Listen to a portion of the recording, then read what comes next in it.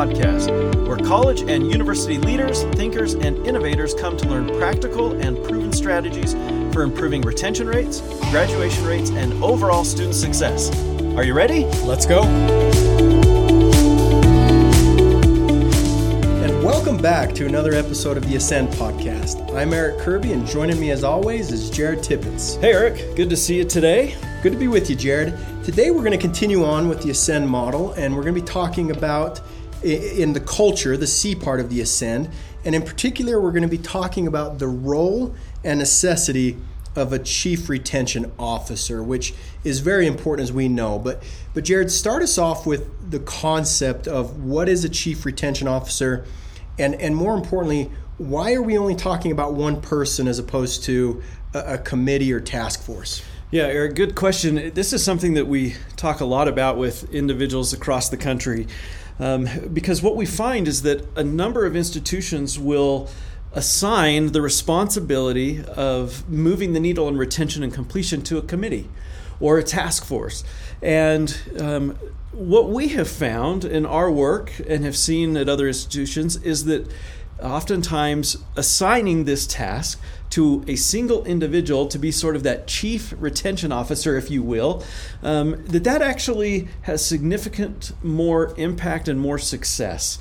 And the reason is because in the end, if one person isn't really focused on it, sometimes it's easier to point the finger and look at others and think that other people are doing it.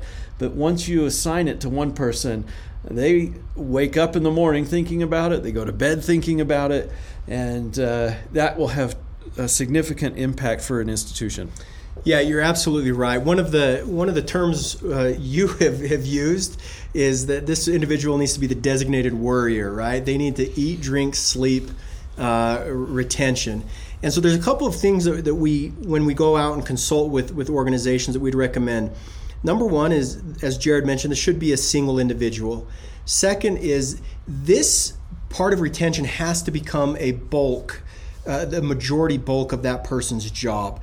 We recommend that this is either a full-time job for an individual or a 3/4 time. Too often what happens is that you'll designate someone the chief retention officer, but institutions will do nothing to carve out previous responsibilities or jobs from that individual to give them the time and the latitude to tackle and focus in on retention efforts. The other thing is this individual has to be given authority or power or the green light from those that are in charge to oversee, to set goals, to hold people accountable. And I think that aspect is often overlooked. Yeah, in addition to holding the institution accountable in different areas, this individual also has to be given the resources or budget to actually move the needle on retention and completion.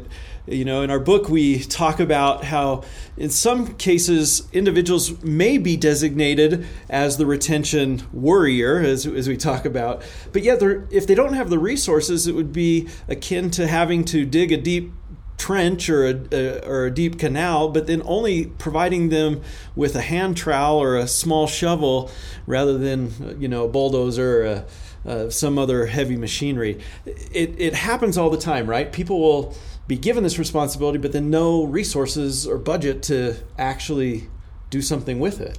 So that's hard. Yeah, and I think the final thought on this is the individual that is dubbed, if you will, the chief retention officer needs to also be held accountable themselves. They have the authority to hold other entities or organizations or teams accountable. But at the end of the day, that person is responsible for the growth or lack thereof in the retention world.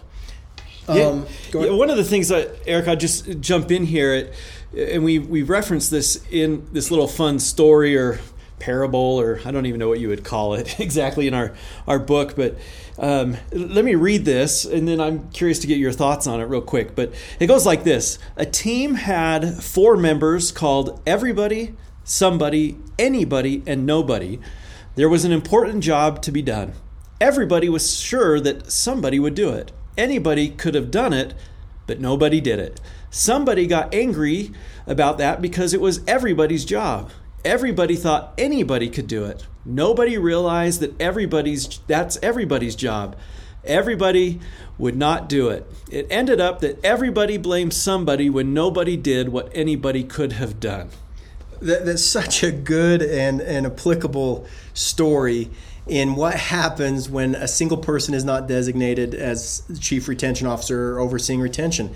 If everyone owns retention, nobody owns retention. And we've seen that over and over again at institutions that we visited. So make sure that you're assigning someone that responsibility, giving them the resources, giving them the permission, holding them accountable, giving them the budget to move that needle along. Yeah, and when you do that, we are positive that you will see some really good positive results from that effort. So, Chief Retention Officer, it's a big one. Much like academic advising, is it the silver bullet or holistic academic advising that we talked about in our last episode? I'm not sure the Chief Retention Officer is the single silver bullet that will move the needle, but it's a darn important one. Absolutely. Hey, thanks for being with us, and we hope to see you next time on the Ascend Podcast. See you then. You've been listening to the Ascend Podcast. If you've enjoyed today's podcast, we hope you'll give us a like on your preferred listening platform and leave us a review. We also would invite you to connect with us on LinkedIn by simply searching for us, Jared Tippett and Eric Kirby, where we would love to continue discussing today's topic with you. And for more practical and proven strategies, just like the one you learned about today, check out our book, Ascend to Higher Retention Rates, Practical Strategies for Increasing Student Retention, Completion, and Student Success, which can be purchased on Amazon.com or on our website, www.tippetskirby.com. We'll be back again soon with another podcast. Until then, keep on raging.